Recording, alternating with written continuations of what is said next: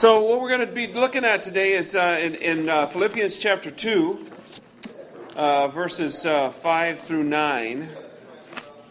This passage just always really hit me.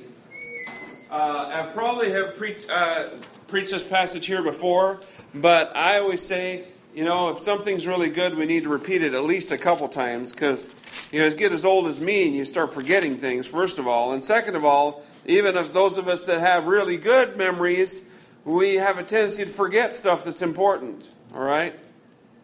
So let's focus on this. I'm actually going to back up a little bit and start early in Philippians chapter 2. But the title of this sermon today is going to be, and I hope I step on some toes with this, and it might wake some people up, okay? If you really need to sleep, then you go ahead and sleep, because that's okay, because I know you'll still listen even while you're sleeping. In fact, if you need to sleep, please sleep, and then I'll talk to God with you, and then God will be in your dreams, and that'll be really cool. All right?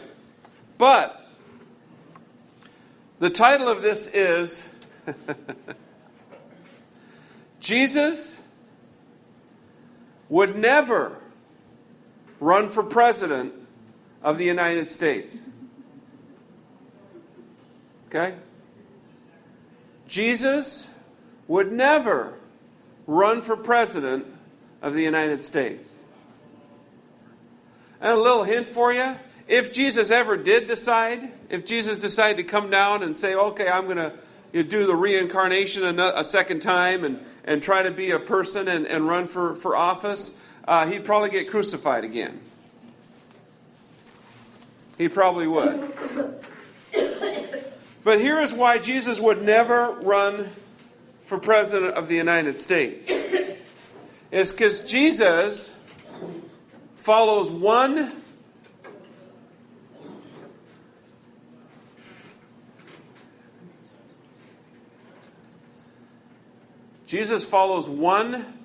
way to impact us.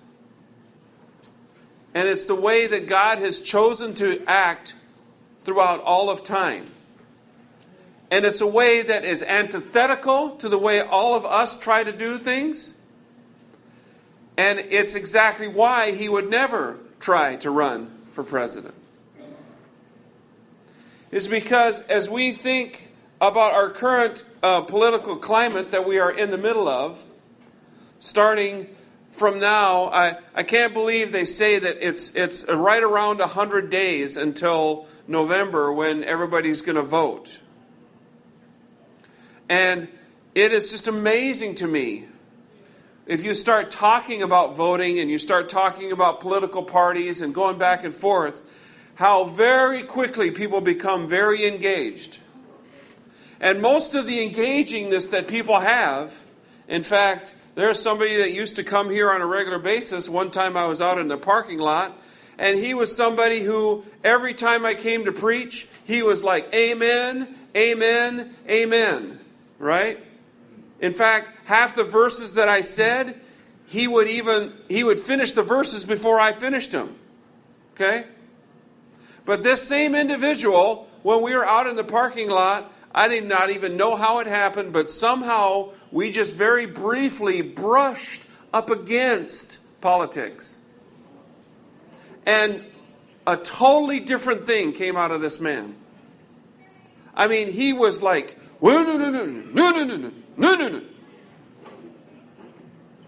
And I was like, my eyes got this big, and I was like, whoa. It's really interesting. You see, Jesus said all of the time, it's easy to love people who love you back. It's easy to love people who agree with you. But I say to you, what? Love your enemies. Pray for those who hurt you. When someone gets in your face about your political views, pray for them. Smile at them. Love them. That's what he says.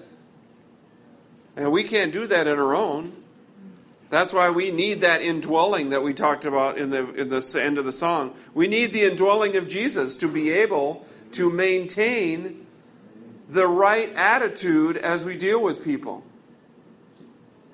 But in Philippians chapter 2, we'll see exactly why Jesus would never, ever run for president. A little hint for you. If you're discouraged sometimes by what's going on in our country or in our world, don't be discouraged. Because if you serve Jesus, you don't serve a president, you serve the King. And there's only one King. And he's not just King, he's King of Kings. And we know who that is. That's Jesus. But Jesus, who is the King of Kings, set an example for us that is unbelievable that we all need to follow. And if we follow this example, we would totally change our world. We would rock our world. Here's what he says. In Philippians 2, Paul, of course, is talking to the church in Philippi. And he's saying, if there is any consolation, Philippians chapter 2, verse 1, in Christ. Of course, consolation means consoling. When you're going through a hard time, it's really nice when somebody comes and says, hey, I'm here for you. I'm praying for you. I understand what it's like to go what you're going through. Well, Jesus understands everything you're going through. That's why he came and lived and died for your sins. He knows what it's like to be human. He went through it. So we can answer the answer to that question would be yes. If there's any consolation, well, yes. Because Jesus is the consoler. He is there to provide that for us. Then it says, if there's any comfort of love. Well, once again, what did Jesus do for all of us? He died on the cross for our sins. He paid the ultimate price to buy us back to himself. I don't know about you, but that should comfort you. If that doesn't comfort you, then you don't really understand what it's all about. If you don't understand what it's all about, it's okay to come to Jesus and say, Jesus, I need help understanding what it means that you really love me and you really died for my sins and you really are there for me. Most of you know my testimony when my life changed is when I was honest with God and I said, I read these words in the Bible, but as far as me actually engaging with these words myself personally, I can't even do that unless you help me, God. And when I said that, that's when my life started to change. Everything started to pop all over the place. Because God was like, yeah, you're being honest and humble with me. Let's do this.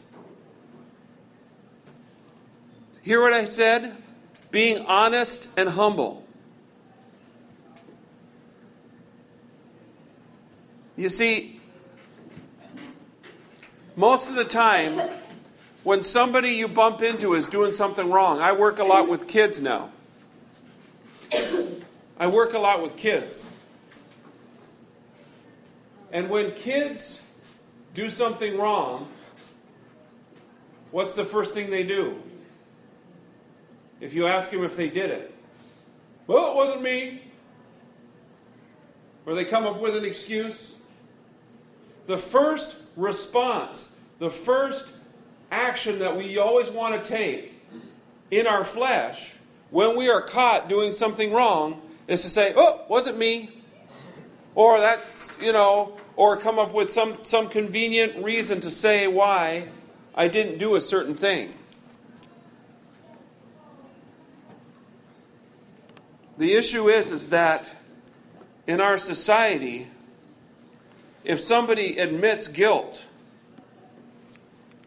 we don't honor that. We don't say thank you for being honest. We crucify them. We chew them up and spit them out. Especially in the media. Most of the time.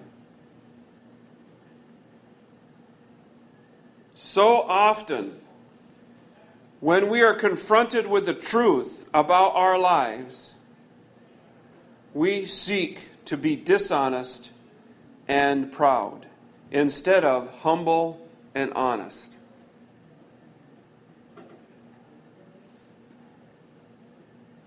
So, let's get back to the text. If there's any comfort of love, if there's any fellowship of the Spirit, if there's any affection and mercy. Once again, where is all the affection and the mercy coming from? It's not from us. Because in and of myself, I have no affection and no mercy. You do something evil to me, I might be able to forgive you once. You do it to me twice, I'm going to be even more hesitant.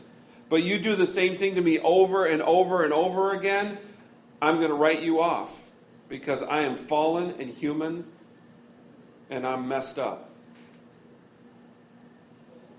But can you believe that there have been thousands and thousands and thousands of times where Jesus has had affection and mercy for your sin and my sin? Can you believe that? I can't. Every day I marvel at the fact that God has chosen to forgive my sin over and over again. It's the most amazing thing that there is. I mean, in our society, we can't even forgive somebody for just doing the littlest thing. I mean, there's been times where I'll be walking along and I do just the littlest thing and people will be like, what are you doing? Watch where you're walking. They'll just blow up over the littlest thing.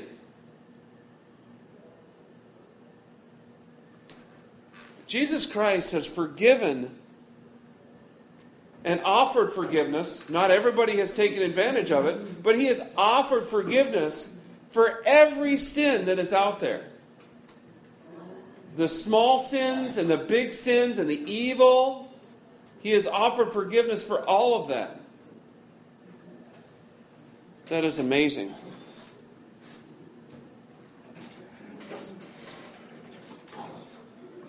Can you sit still, please? Thank you.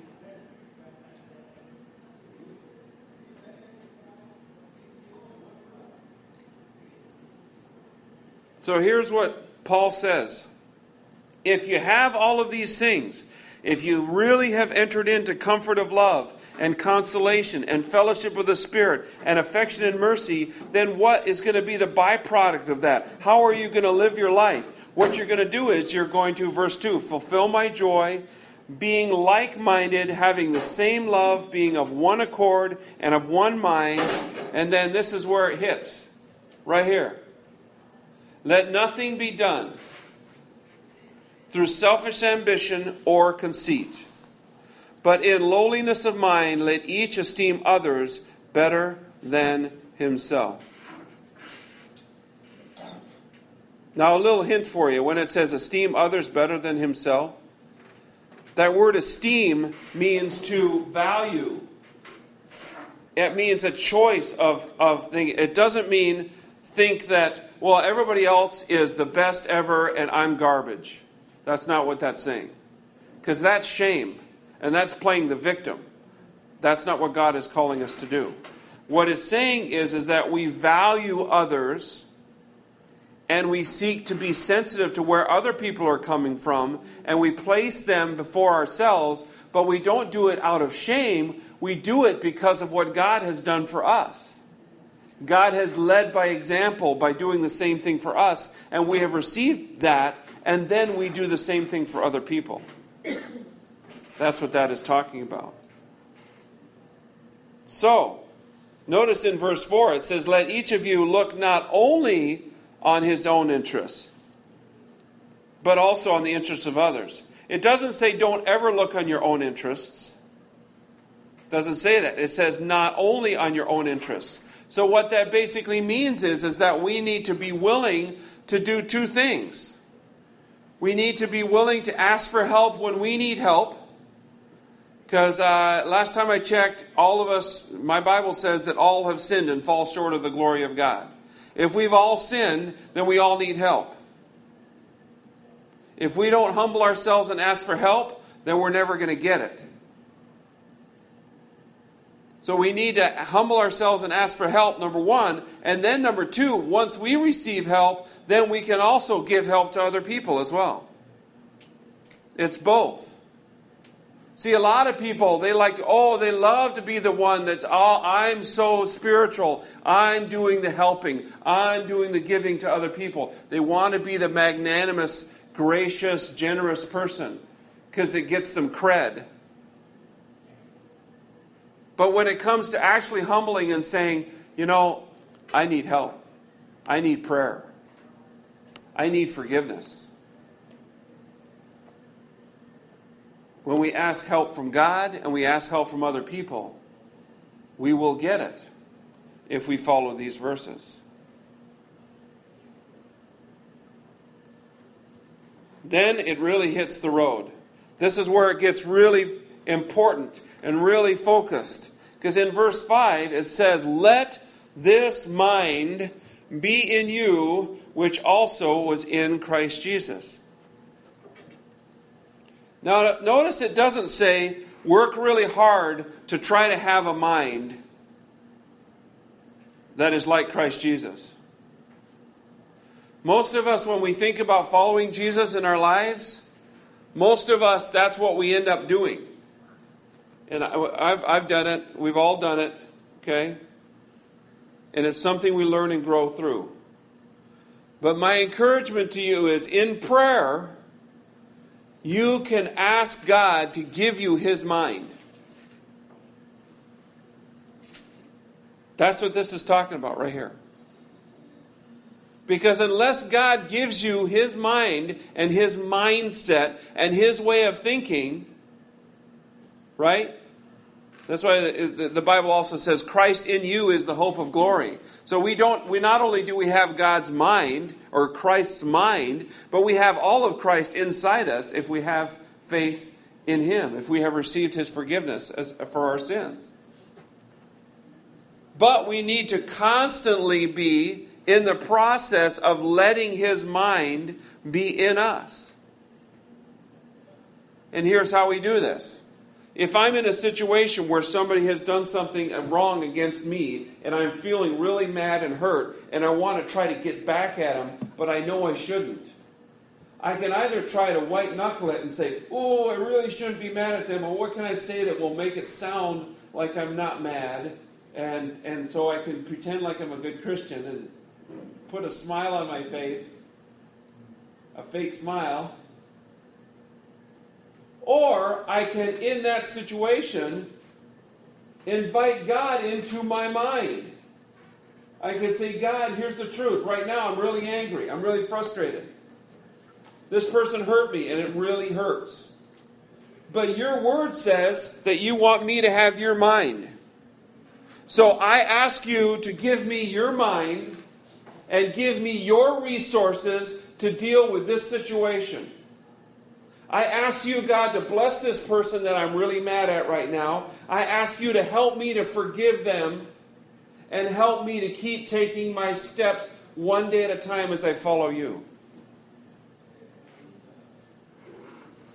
See, a lot of people in their prayer life, all they're doing is, oh God, I pray for my mom, help her. I pray for this person that's sick. I pray for this, I pray for that. And then in Jesus' name, amen, and then they go to sleep.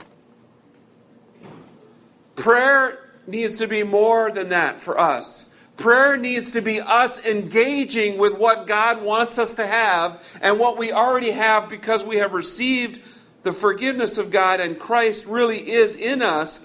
Prayer needs to be the conduit or the supply line by which we actually take hold of the things that God wants to do in our lives. That's what prayer is. So we need to choose to let this mind be in us. I like the open hand illustration. I've used this before. If I gave you $1,000 for every kernel of sand that you could get off a beach, if you're walking off the beach and you have your hand open, and you keep your hand open, you can carry a lot of sand off and it'd be worth a lot of money to you. But if part way as you're getting off, you start to be afraid about the stuff that's falling off the edges, and you start to close your hand, what will happen is you have less and less and less. It's the same way with letting God work in your life. When you take your hand and you open your hand up to God and you say, God, I give you my life. I give you everything. I give you full access to me. God, I want your mind. I want to be able to humble myself and follow you, but I can't do it unless you come in, unless you do a work, God. Would you do a work in me? When you have your hand open, God is going to flood your life and He's going to do things that you have never seen before. That's when my life changed and still is changing. What is the mind that God wants us to have? He wants us to have a mind just like verse 6. Now He's going to describe what the mind of Christ was. He was, being in the form of God, did not consider it robbery to be equal with God, but made Himself of no reputation. I don't want to gloss over that. That is so powerful. You see, so many of us, when somebody comes up to us and they ask us who we are, most of us, we struggle with our pride. And it's so easy when somebody says, so where do you work? Or where do you live? Or what do you do? It's very easy for us to slide into kind of promoting ourselves. You know, none of us here are running for office, but I still feel like some of us, we still are trying to act like we're running for office. You know, if you listen to the presidential debates, it's always, well, I was on this, and I did this, and I did this, and I did, it's like, what, are you like a verbal resume or something? Do you have diarrhea of the ego? What is going on here? But that's everywhere we go. I'm in situations in public, and I hear people talking all of the time. I've been in the same room with people that are worth hundreds of millions of dollars. I've been in rooms with people that have nothing. And one thing is the same. Everybody is always promoting themselves. Everybody. That's not what God is calling us to do. Because Jesus Christ, here's the key thing. Jesus Christ was God. So when Jesus came, if Jesus comes into the room and you say, so who are you? And Jesus said, well, I'm the creator of everything, the Alpha and the Omega. He would not be lying. Not only would He not be lying, He wouldn't be bragging. He wouldn't be making anything up, because it's the truth. But even though it's the truth that He is the top dog, highest of high, even though that is the true thing about Him, what did He do with that? Did He stay on the top of everything and go, hey, here I am. Everybody worship me. This is cool. No. He, even though He deserved to be on the very top of everything, what did He do? He was in the very form God. And it was not even something, it would not be robbery for Him to say that He was equal with God.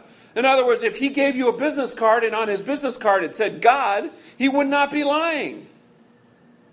But what did He do anyway? He made Himself of no reputation. Because the truth is that the only person that could make Jesus of no reputation was Jesus. Jesus chose to give up everything and to come and be a human and to walk for 33 years amongst us and then allow people to brutally murder Him on a cross. And He did it all for you. He did it all for me. I don't understand that. That blows my mind. But that's the truth of God's Word.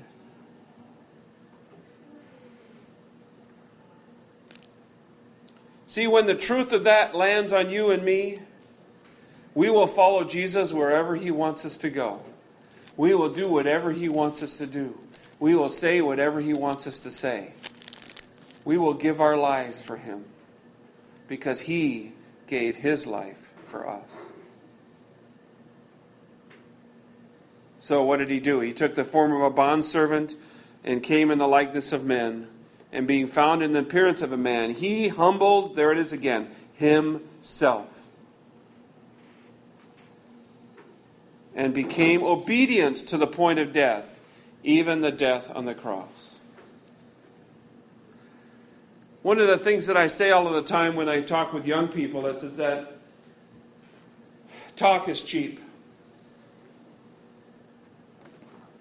So many people have so many theories about, if we do this and this and this, we'll solve all of our problems. Or if you do this and this and this is what I'll do for you. Or so even in our personal lives, people will say, well, if you do this for me, then I will love you. Or if you really love me, you do this. People use the word love all the time, and most of the time they're using it to take advantage of people. But see, with Jesus, He didn't talk a good game. He lived it. He didn't flap His mouth with a bunch of theories about all these new government programs that He can do, or we're going to lower taxes and we'll do this, or we're going to do this to fix your problems, or we're going to make this. No, He didn't waste any time with any of that theory. What He did is He came to us with the reality of Himself, and He said simply, you come to me, I will forgive your sin, and I will change your life. And I will give you a life that is outside of this world. That is what heaven is all about. You see, Jesus doesn't need our help to work in our lives. He needs our permission. And the coolest part about being humble and honest, like I said earlier, there's a huge difference between humble and honest and prideful and deceitful. The truth is that as we are humble and honest, sometimes our humble honesty just has to be about our pride and our deceitfulness. We have to be honest with God about exactly where we are. We don't try to slap on a happy face or slap on our Christianity to look good, because God sees our heart. We need to continually walk. There's a verse that talks about walk humbly with your God. What is that? That's talking to God honestly about where you are in your life. And that's something that should start once we receive Jesus as our Savior, but it should never end. Because God wants to constantly grow us up as we follow Him.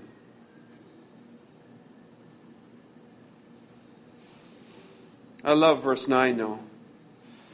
After all of these things that Jesus did, He even humbled Himself and submitted Himself to the Godhead, to God the Father. The Trinity was well at work here. In verse 9 it says, therefore God also has highly exalted Him and given Him the name which is above every name, that at the name of Jesus every knee shall bow, of those in heaven and those on earth and those under the earth, and that every tongue shall confess that Jesus Christ is Lord, to the glory of God the Father.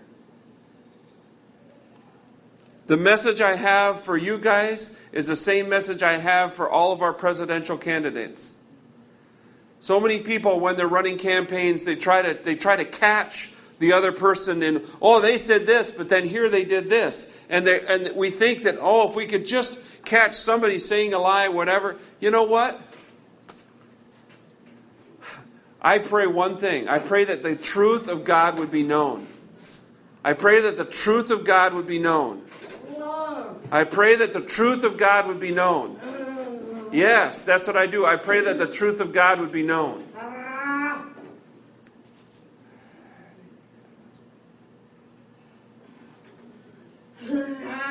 Because the truth is that we all give an account for our lives. And if we don't humble ourselves and ask for forgiveness for our sin, the consequences are huge. And it doesn't matter how nice your suit is. It doesn't matter how many nice words you can say. It doesn't matter how many people say they're going to vote for you. It doesn't matter anything. If you have not had a real encounter with God where He has taken your sin away, you will pay the price for that for all eternity in hell. I would pay the price for that. Every day, as I go through my day, I'm constantly being reminded, okay, am I walking humbly with my God? The Holy Spirit is constantly convicting me of my sin. Little sins, big sins, doesn't matter. That relationship with God. So I'm not saying, oh, I'm perfect up here and I can tell, I can look at somebody else and I know what their sin is. No. God is the one who judges. And He judges equally all of us. Equally. But we need to be very careful. We need to be not led away by pride and deceitfulness. And instead, we need to embrace humility and honesty. And the reason we need to do that is because the person who we are following led by example and showed the way. Let's pray. Jesus, I thank You for being here. We say that You are the King of Kings and Lord of Lords. You are high and lifted up. And You work in mysterious ways that we don't always understand. I would say most of the time we don't understand how You work.